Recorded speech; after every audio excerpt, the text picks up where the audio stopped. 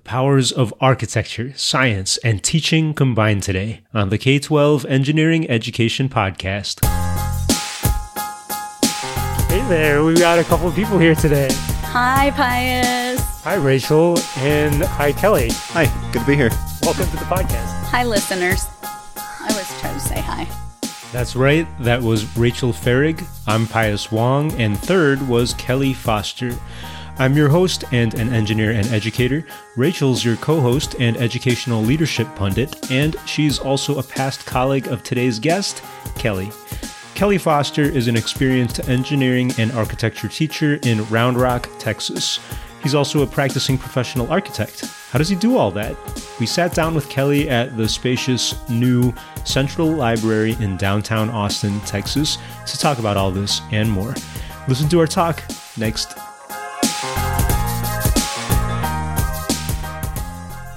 So Kelly Foster's our guest. Thank you so much for joining us here at the Austin Central Library. Yeah, thanks for having me. I'm Kelly Foster. I am not an engineer. I'm an architect. Did that for 15 years, registered in 2 states, and 7 years ago became a high school teacher. So since then I've been teaching.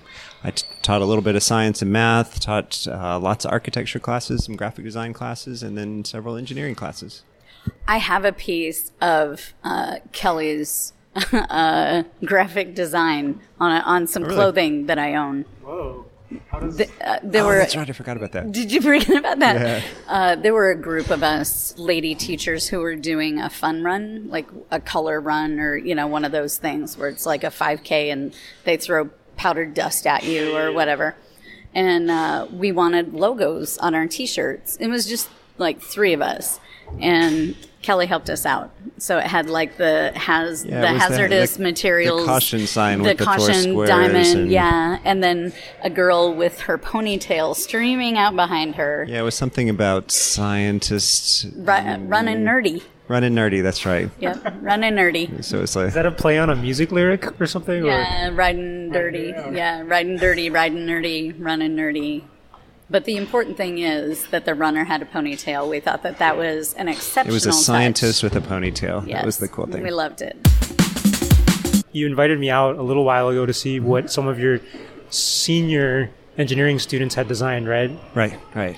And I was pretty impressed. It's kind of cool what high schoolers are capable of, I feel like. And what were some of the things that you did with your students in that class? Yeah, so this is a class called Engineering Design and Development. It's all seniors. They've all taken 3 or more engineering classes at this point. And it just kind of gave them a chance to, on small groups of 2 or 3, find problems they wanted to solve and spend pretty much a full semester researching those problems. And then the next semester coming up with solutions, building prototypes, all that kind of stuff.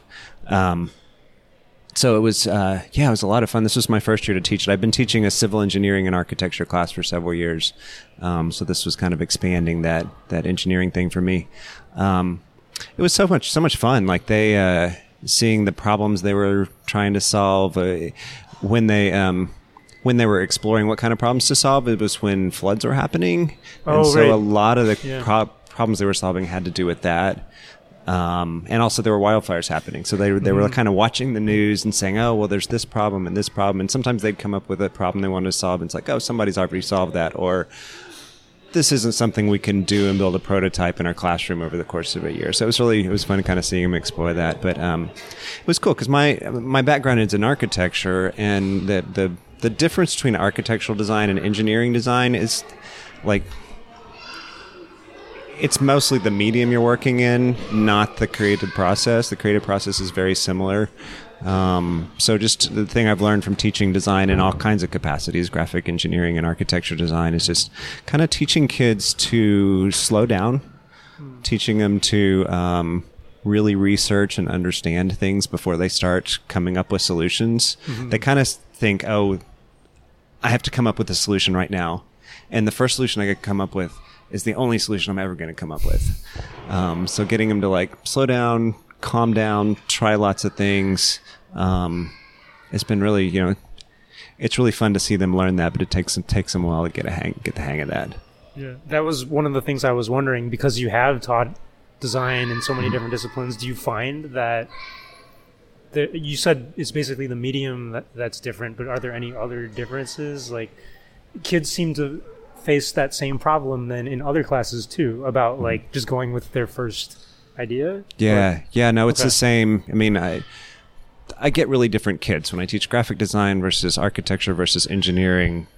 You know, they're more comfortable right brain to left brain for the most part. They rarely fit the stereotypes of those things, but it does tend to be different kids, but yeah, the issues they deal with, I mean, they're, you know, dealing with engineering problems are different than graphic design problems, but they all have those things of, you know, wanting to come up with their first solution, not really wanting to develop things. Some of them, when you get kids that are sort of high achieving in all their other classes, they're looking for the right answer and getting them in places where it's like, there's not a right answer here. There's multiple good answers, and there's not a right one. And getting them to think that way is really, it's a good challenge. So. I think that's a common theme that we've come across when Pius and I used to work together on the engineering curriculum that we were working with, that teachers often would say that I have students who are typically not successful, or they haven't experienced as much success academically, and they shine in those engineering and architecture and other courses because there isn't one right answer. Yeah. And they, you know, if you can establish that good rapport or relationship with them, they'll go way out on a limb, and they just do such amazing things. And then the kids that are very stereotypically straight A's, very good at maybe rote activities or whatever, they really, really struggle in those classes trying to put together creativity and flexibility and freedom and the unknown. I guess it's that whole being comfortable with going forward, not knowing whether it's going to work or not. So, that's super interesting. Yeah, I really see both of those things happening. I mean, the students in really all of my classes where they realize they get to, you know, they're not doing that, not necessarily doing great in all their other classes, but they get to come to one class where they really just get to explore, where, you know, I try to make a safe and supportive environment for them so they can mess up, they can struggle, and it's okay, and they can help each other, and that kind of stuff. And there's a kind of slow and carefulness to it that they tend to enjoy, and they tend to want to be there, and they tend to like sort of want to be in that environment and really try things out. And really the sort of overachieving student that's used to kind of getting everything right. I've had a few students that are pretty extreme in that way.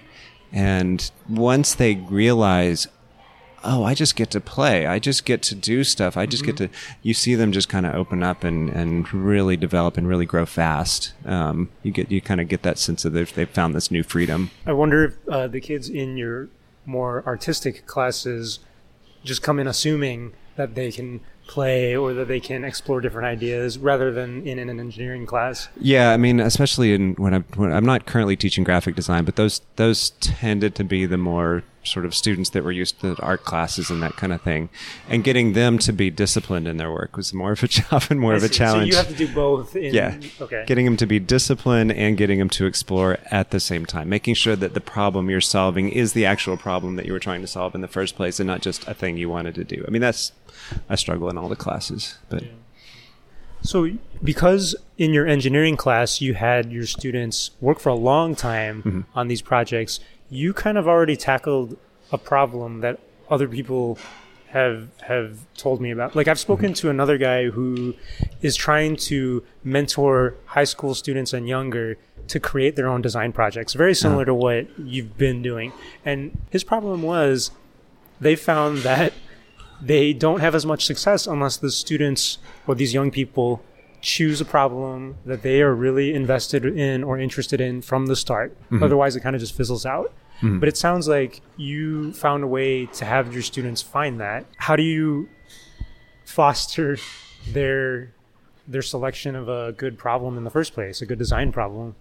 I mean, something I'm working with a curriculum that's given to me, and was went through training with Project Lead the Way. But a lot of it is just getting them to there's a whole process we go through where they throw out kind of all the ideas of things they're interested in. I kind of, over the course of several classes, I give them several prompts, and I say, okay, think about this and come up with 10 to 15 answers to it. And it's been a while, but it's, I tend less to, like, I think one tendency for teachers is to say, like, what are the things you're interested in? And I tend to I think teenagers are really good at being all about themselves and what they're interested in, and I don't think we need to encourage that. They're often awesome at that. But your students were tackling like how to save flood victims' cars, right? But none of them came into the classes being really into flooding car issues. Yeah. So I was more like thinking, okay, what issues are out there? Sort of get them to turn outside of themselves. Think about things in the world that fascinate you and things that you see that concern you. Is there a community you care about? Is there just kind of getting them to think really outside themselves, into the community, into other people's lives that aren't their own. So it's not that it's not a thing they're interested in. They're still interested in it. It's not, they just haven't come into the class. I mean, I feel like if I asked them, like, what are the things you're interested in? Most of them would say video games. True. I like video games too, but it's not a problem. Yeah. No, I get it. One of your one of your successful groups designed something that was kind of for them. They were a bunch of athletes, right? And they designed like a splint kind of, or a flexible brace for a jammed finger or something. Yeah. There was two groups that did different, like, biomedical type things. One of them was dealing with a finger, like, basically with finger injuries. They talked about using buddy taping to immobilize fingers, kind of the standard thing, and they wanted to come up with a better solution for that. And another group, one of them had knee problems for a long time, and was a big guy, and like, there's either sort of like off-the-shelf knee braces or really expensive knee braces, and the off-the-shelf ones don't fit him, and then the others are too expensive. So kind of finding a middle ground in that. Yeah. So they were working with sort of issues they've dealt with in their own lives. Like it at least started with them. So they could be selfish, but you've managed to push them into something where it's helping more than just them. Helping more than just them. It's really, teaching them that it's, you matter, but it's not all about you. That's an interesting teenage lesson overall. I feel like non-engineering teachers should push that as well as they do. A lot of people should push that. You also mentioned that this is a newer class for you. You had also been teaching the architecture and civil engineering classes. Yeah. What's the difference between that set of classes and this design class? That class is really a survey of... It's probably misnamed because it's not all of civil engineering. It's basically the parts of civil engineering that connect with buildings. Structural engineering. There's structural engineering. We do surveying. We talk about framing, and there's a whole lot of just sort of the technical. We're kind of going back and forth between the design aspects that an architect will deal with, and then the more technical aspects that an engineer would deal with. Do they do the design problems or design projects in that class too? Yeah, there's a given curriculum for that, but I've restructured it a little bit so that the first semester is all about getting to the point to where they can design a house, so that they both understand like what matters to the layout of a house, but also they've really understood the framing issues and the thermal issues and all sorts of technical stuff having to do with it. And then the second semester is all focused around designing a commercial building. So they're kind of designing this building, but they also go through the process of selecting a site and selecting a program. And then they do the land surveying. We go outside, and this year was like 28 degrees outside when we went out to do the land surveying. It was awesome. If they do it now, it wouldn't be any better. Yeah. Right. Wow, This it's is like true. 100 degrees. Yeah. This is true. I had my observation on the day that we went out and did it. It was awesome. It was so cool. Yes, you're doing fine. I got to go back inside. That's exactly what happened. Tip for future architecture and engineering teachers. How to guarantee that you will be invited back as a teacher. Yeah. Punish your administrator by making them go outside. In 28-degree weather. So noted. Got it. But so we're in that when they're in the commercial building, they've both planned the building and put it on the site and that kind of stuff, and they've designed all the structure for it and actually surveyed the land that it would go on and that sort of stuff. And it's really, I find I get, because, students at our school, they can just go straight architecture and take those classes from me, or they can go the engineering route and take this class. So I find I get a lot of students in that class that are trying to make up their mind between architecture and engineering, which is where I was. That was what I was trying to figure out in late high school, even into college. I started out as an engineering major, switched to architecture. But by the end of that class, they usually know, because they can look at the stuff they've done, and are they more comfortable, proficient when they're exploring the design of a building, or when they're in the weeds of a calculation to figure out the loads on a beam and how that transfers down. And by the end of the class, they can look at that and see. And I have lots of students that have said, yeah, I kind of was thinking I was going to go this way, and I decided to go this way from your class, in both directions. Like, I have students coming in thinking they wanted to be an engineer and switch to architecture, and vice versa. So as a professional architect yourself, you see probably directly the differences between your professional work and what you have to teach. Are there any differences? Like, do your kids really get authentic practices in architecture and engineering, you think? Yeah, I really gear the class so that it's as much as possible. There's limits to, these are fields where it takes years to develop the skills and stuff, but I try to give them enough of a taste of each to know if it's something they want to do. But yeah, it's pretty, they're in all the classes, they're using the software they would use in the industry. Yeah. Part of the reason that we're meeting in the Austin Public Library, the new downtown Austin Central Library, is because the architecture here is somewhat unique for Austin. I just realized that the staircases remind me of Hogwarts. And it would be really cool if they moved. It would be. But they look like it. Yeah, from this angle, I'm thinking of Escher's drawings as well. Same. I love it. There's a 19th century artist named Piranesi that did these sort of networked prison type things that has a very similar look to it as well. Yeah. I'll have to look that up. Yeah, we need to get your opinion on this as the resident architecture eye here. So we're all somewhat new to this space. Yeah, this is my first time I'd been here. I've been meaning to come since it opened, 6-7 months ago? Yeah, 6 or 7 months ago, I think. Yeah, I haven't been here either. It's my first time in the building today as well. So what are your judgments or criticisms or joys, I guess, that you see? Well, I was just struck by, you come in, I came in probably the back entrance, but there's kind of not a...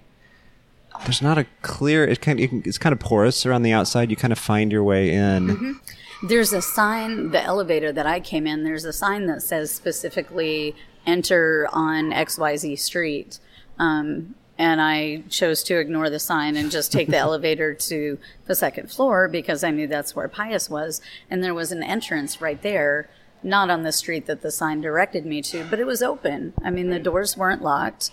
You do walk through some sort of sensor detector. I don't know if it's for books or for metal or for both.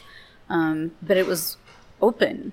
Mm-hmm. It's accessible. Yeah, it feels very much sort of porous into the city, and you just kind of find your way in and find your way around, which is really different from the old Central Library, this 1970s concrete brutalist building where you come in and it's like all there, all at once. Yeah. And I came in, before me, I came in probably 45 minutes early just to wander around and kind of wander the building. And it just struck me that it's very story-like. It's very like... What do you mean, story-like? Like you feel like Hogwarts. Like Hogwarts, yeah. Oh, Harry Potter, okay. Yeah, like a story. Like you kind of, there's a kind of narrative. You just kind of wander through and find your way through. You don't see it all at once. It kind of unfolds as you come through it. You kind of find your way into the big tall atrium space. Choose your own adventure. Austin Public Library style. I feel like we're doing some reverse engineering of the design that we see, because we haven't spoken to the architects of this, but I feel like you can kind of figure out what the intention of it is. And that's interesting that you point out the multiple entrances. We're sitting at another entrance, which I don't even know if that's supposed to be an entrance. And what's the point of that? Like, why would designers or architects want that ambiguity in the exits and entrances? Well, Lake Flato designed this. They're a San Antonio-based firm that's been doing great work for decades. I was real excited when I found out they would be doing this building. I was like, I don't really know buildings of this size that they've done. I don't, just haven't kept up close enough with their work. I know a lot of houses that they've done that are just gorgeous, and they're very.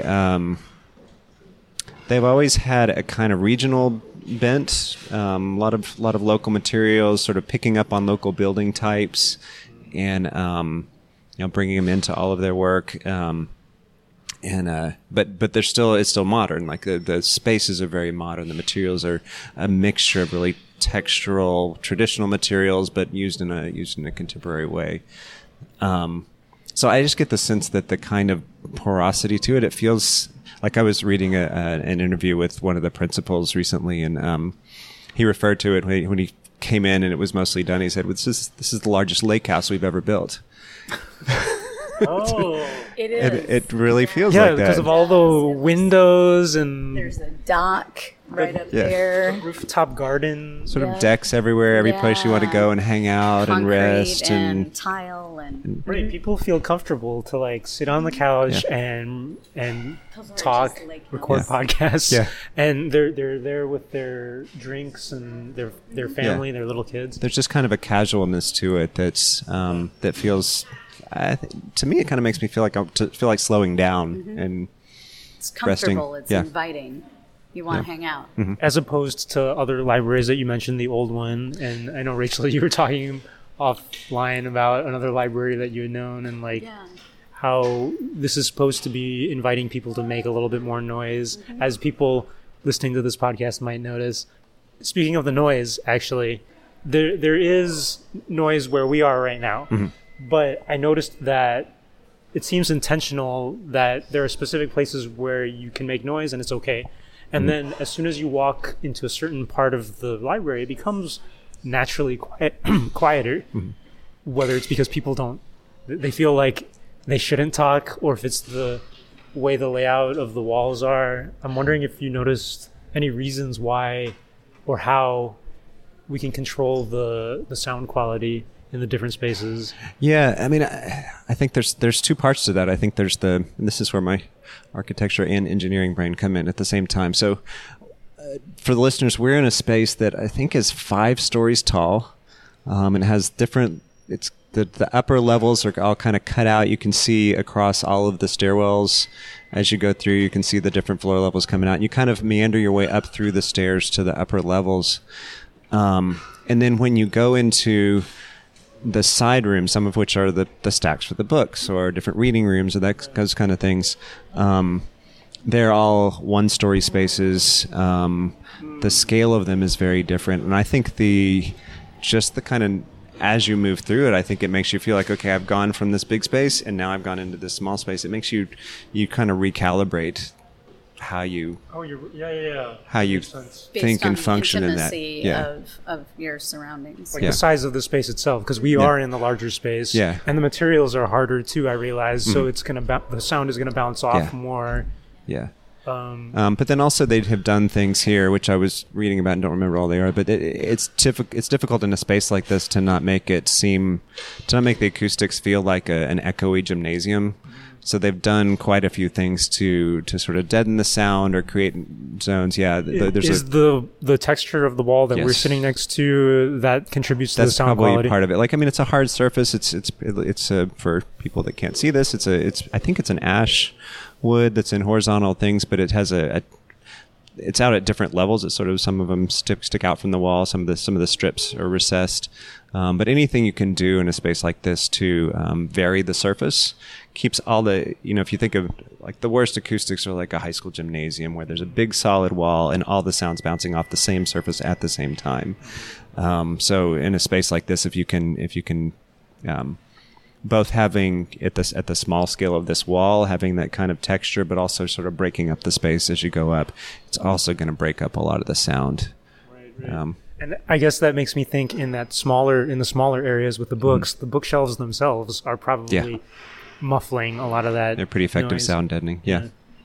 Actually, while I was up there, I also saw the Technology Petting Zoo, which is not a phrase I've ever heard before. Had you heard of that? Is that no, I saw it when I went by. It looked like fun. Yeah, they had a 3D printer and a Google Echo or something, whatever it's called. I'm mixing my technology. Amazon, like whatever, the thing you talk to. Echo. Yeah. And Alexa. and they had a bunch of things you could play with. In our house, we have 5 Echo devices. Yes. Whoa, can they talk to each other? No, I can't wait for that to happen, though. And they're going to plot against you. Yes.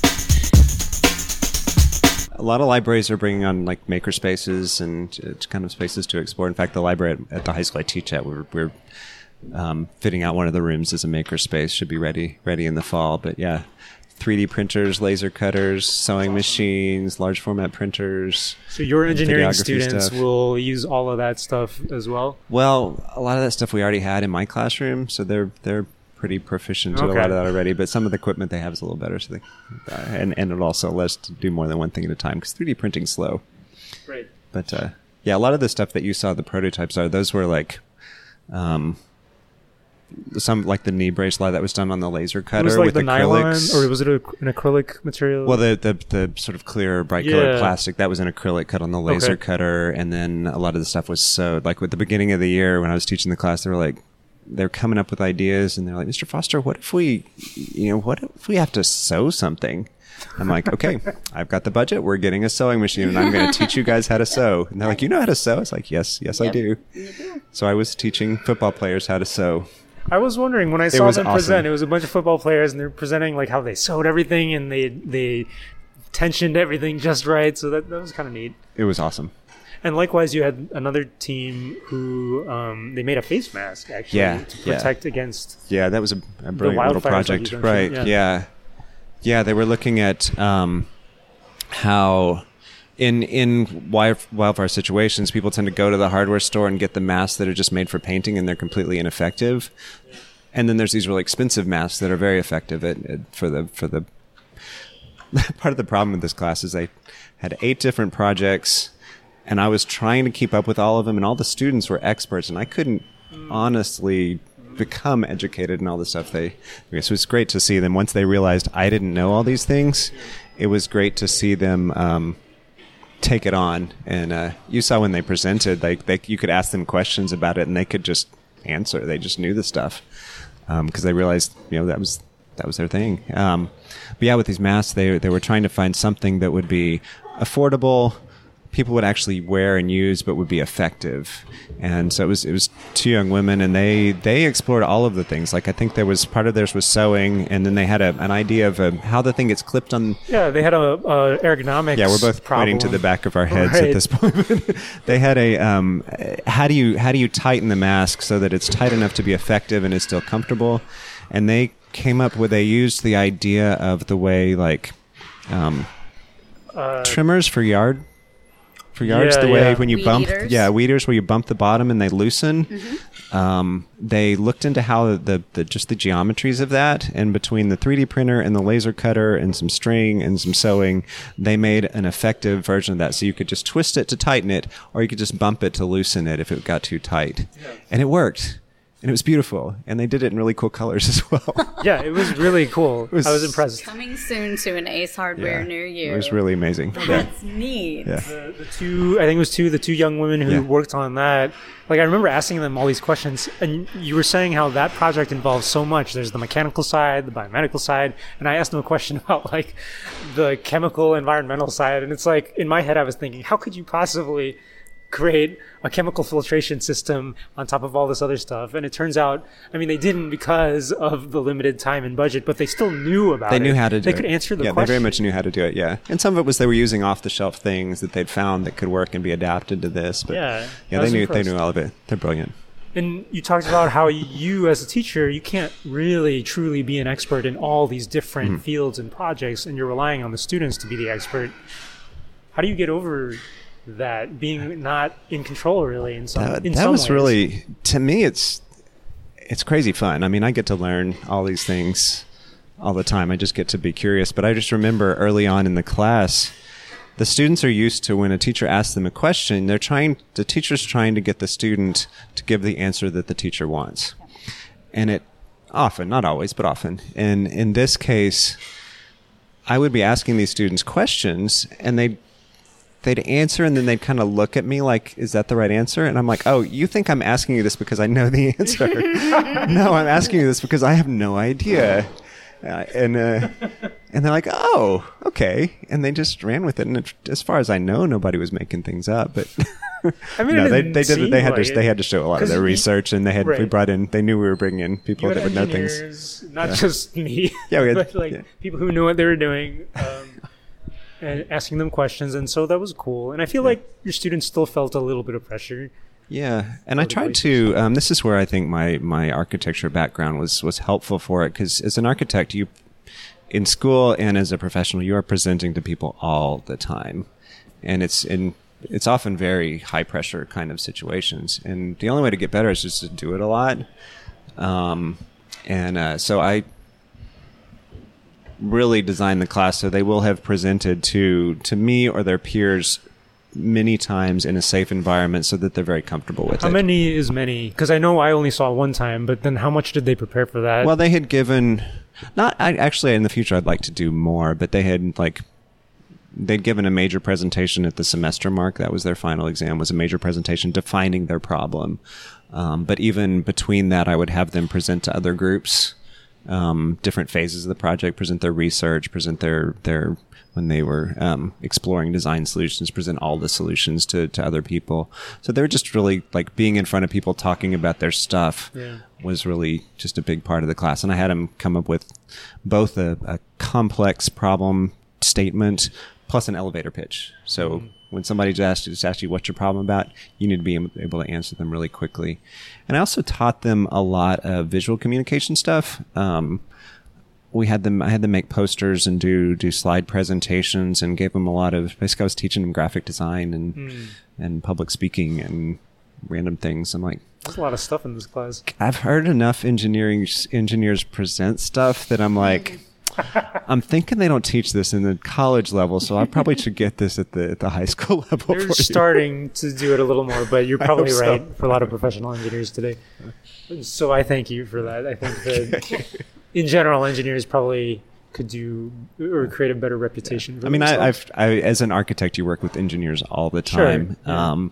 And there's been engineers that I've worked with that have just, where we'll go and as a team we'll go present to a city or a zoning review board or something like that. And there's engineers that can present really well. I've seen it happen. Why did you choose architecture over engineering? Yeah. I went to school, all these classes I teach, I try to teach the class that I wish I'd had. I did take drafting in high school, and it made me think I decided I want to be an architect, and then I took drafting. I'm like, okay, this is good. I kind of like it, but is this all you do? And so that's when, I was a junior, senior in high school. I didn't know what an engineer did. All I knew was if you're good in math and science, you should be an engineer. That was about the extent of my logic.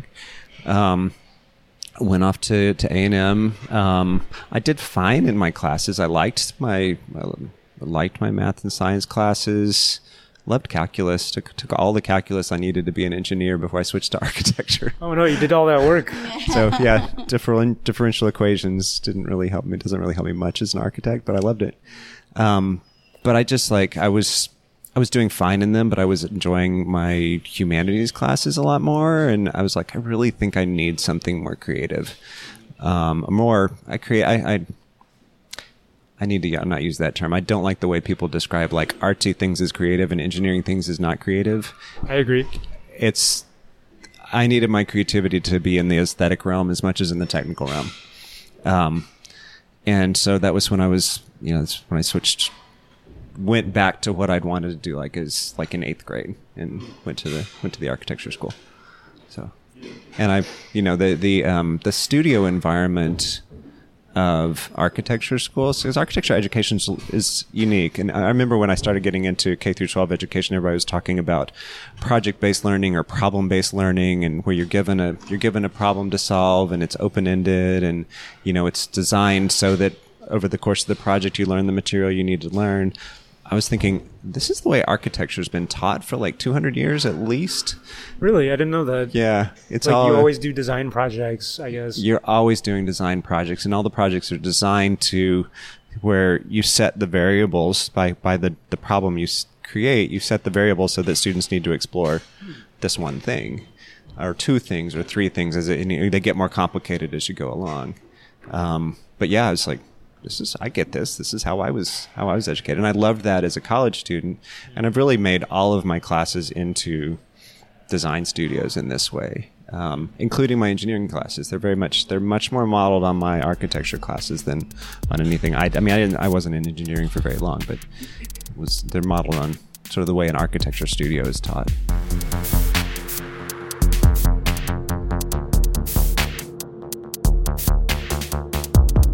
You mentioned that you started teaching later. I mean, you started out as an architect, so why did you get into K-12 education? Well, I had worked in the field for a long time. I had done residential architecture. I'd done commercial architecture. I had worked in Houston and Boston and Austin. And this little thing happened in 2008. I was designing houses for a living. And then the economy crashed, led by housing. Okay. And that was, that was a lot of architects did a lot of soul searching at that time. And I was like, well, what do the stuff I was doing kind of fell apart. And I was like, well, what do I really want to do? There was the option of going back to work for a big firm. I had a partner, and then I was working on my own for a little while, but like everything I enjoyed the most in the field had been like mentoring younger people, educating clients about stuff, even volunteering in my own kids' school. Like the things where I just came to life were where I was teaching. I was like, really, the idea of like teaching teenagers is the most appealing thing to me right now. And, but then I thought, oh yeah, but nobody teaches the things I do. Nobody teaches architecture in high school. So I found a certification that's math, physical sciences, and engineering that I had all the right classes for. And I could teach geometry or physics or something like that. Those are all very close. I mean, I can think of millions of examples from my work as an architect that uses both of those things. But then stumbled on a high school that it was a new high school, and they wanted to start an architecture program, and they just had one architecture class, but they're like, hey, we could also have you teach science. And that was when I ended up teaching with Rachel. So this is the same high school that you're at right now. Same high school, yeah. Where Rachel was That's too right. at the time. That's the high school I came from. That's right. Yeah.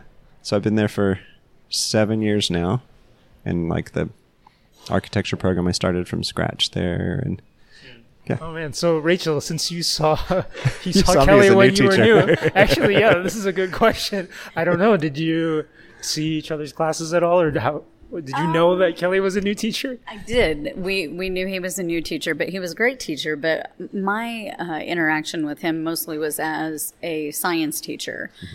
So I had been the lead of the professional learning community for physics. And so we interacted a lot for that, doing common planning. But I was always just curious what other teachers were doing in their classrooms. So on my conference period, I would just pop down there. He wasn't the only teacher I visited. But if I had free time, I would go see what's going on in his classes. What are the kids doing? What are they talking about? What's he doing differently than I do that I can, steal as either a better instructional method or something different to try. So we didn't work like super closely together. We weren't partnered teachers or anything, but definitely... We almost were. I almost was a physics teacher, and then they said, no, you're teaching chemistry. You're going to teach chemistry instead. I know physics better, but... So, but in fact, I think he was teaching chemistry because I said I could not. Oh, no. I so feared it's your fault. that my discomfort with the curriculum could not benefit the kids as much as someone who either was more comfortable or had more experience with the content. So I was the one that was more comfortable and more experienced in chemistry. Apparently. Or maybe just more had willing. Taught I don't in a chemistry classroom for 2 weeks. Who's teaching chemistry now? That's what I want to know. I ended up, by the end of the year, I loved chemistry and I'd like to keep teaching this. By that point, the architecture program was growing, and I was also online to start teaching engineering and graphic design at that point. So I really just taught chemistry for 1 year. But the campus I loved it. They really expanded their career and technical education options for students, and there was there was a push, there was a need. The kids were asking, parents too, but the kids were asking for more architecture, more engineering, more technical programs or more technical classes. So he came at a great time. He was able to kind of build that program from scratch or from the ground up. He did have a couple of partner teachers for a couple of years, but really, I think he's kind of been the foundation for a lot of that program. It's been fun because it's felt like it's felt like designing a lesson, designing a class, designing a series of classes, a 4-year sequence of classes. They're all design projects. Yeah. And like when I got into teaching and they started talking about how you design this thing, it's like, oh, it's design. Cool. That's I know this thing. What Rachel, we've had this discussion. Yeah. One of the things that I present about when I'm instructing other educators or principals or superintendents really is that the continuous improvement cycle is a design cycle. Yep. So, and the parallels, I've even gone so far as to pull different design processes or design cycles, just images, Google search, whatever, and plunk it right on top of what does continuous improvement look like. The words are different because every industry has their own buzzwords, but it's the same exact thing. Yep. How do you think you've changed as a teacher then, since then? Or even as a professional, maybe as an architect, you've changed. I don't know. That's a good question. How have I changed as a teacher? Rachel noticed like it. The Barbara Walters. I know. Yeah. I didn't know it was gonna. We're gonna get that deep. first year, I was like, the chemistry department was kind of new. It felt like we were building the ship in the water. Yeah. And I was teaching 4 sections of that, and then creating the architecture program and teaching an engineering class, and that was new. And I felt like I was running around like a chicken with my head cut off the whole year, and was just a classic first year teacher. The way you described it. 3 preps, 2 of which I was making up by myself. Yeah, and that was he was a first year teacher on a brand new campus. The campus, you came the second year the school was open. Yeah. So the school had only been in operation for a year. It still wasn't filled to capacity because we didn't have seniors that first year or the second year either.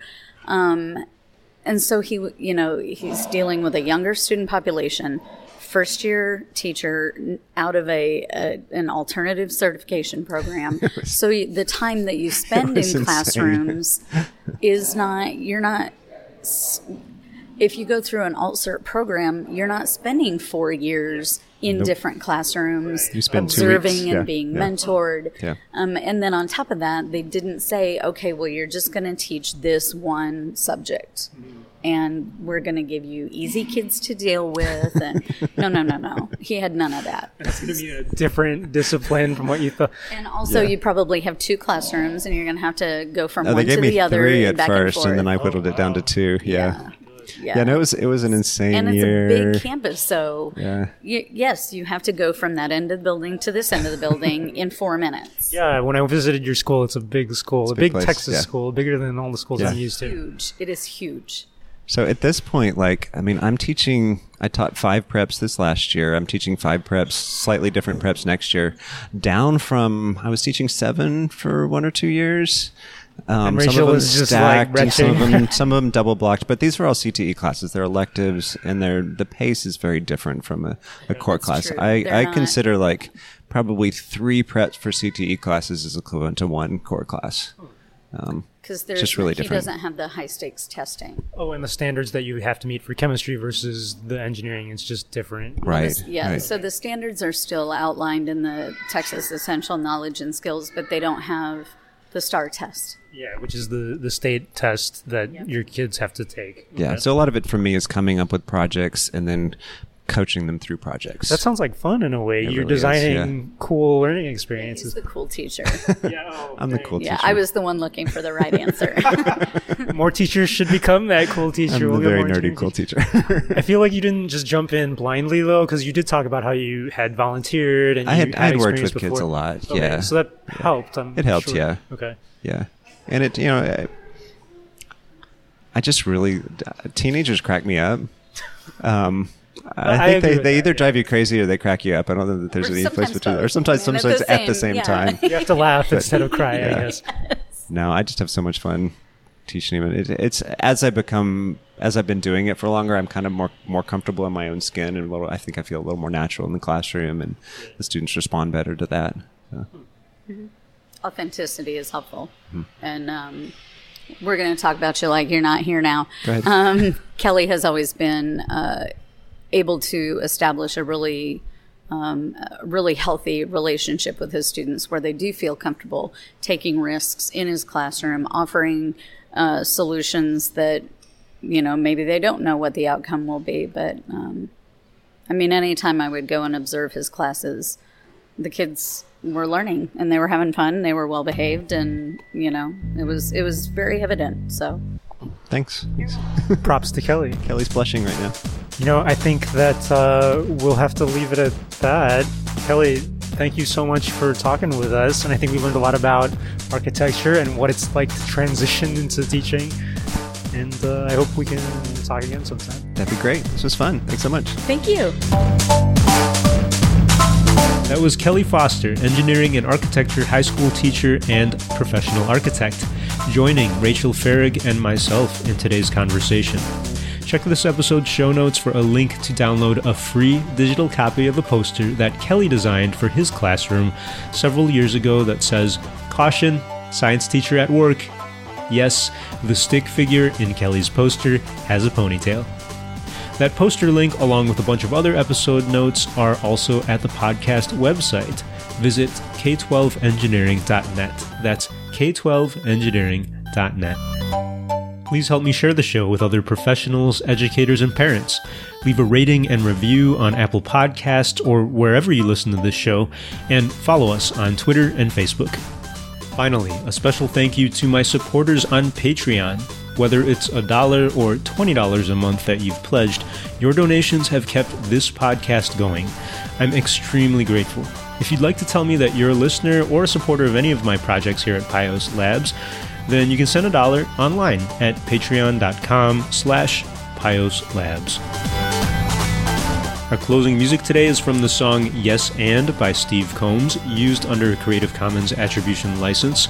The K-12 Engineering Education Podcast is a production of my independent studio, Pios Labs, here in Austin, Texas, where I work on several digital projects like this show.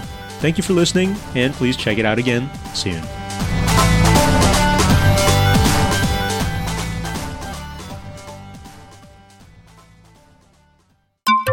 Pius here again. It's time for the post-show notes. Thanks to everyone who voted for us to be a part of South by Southwest and South by Southwest EDU in March 2019. Rachel and I are extremely grateful for your support. Not sure what the results are yet, but whatever happens, we'll update you. And regardless, no matter how it goes, we are truly grateful for all your help and all your belief in us. In other news, I might finally have the time and ability to overhaul the podcast website a bit to make it more user-friendly. You can keep tabs on that project over on Patreon, where I'll have some posts just for Patreon supporters, so that you can join me on nerding out on web design and user experience and full-stack development and all that. Hope to get to that and get all that finished by spring. Thanks.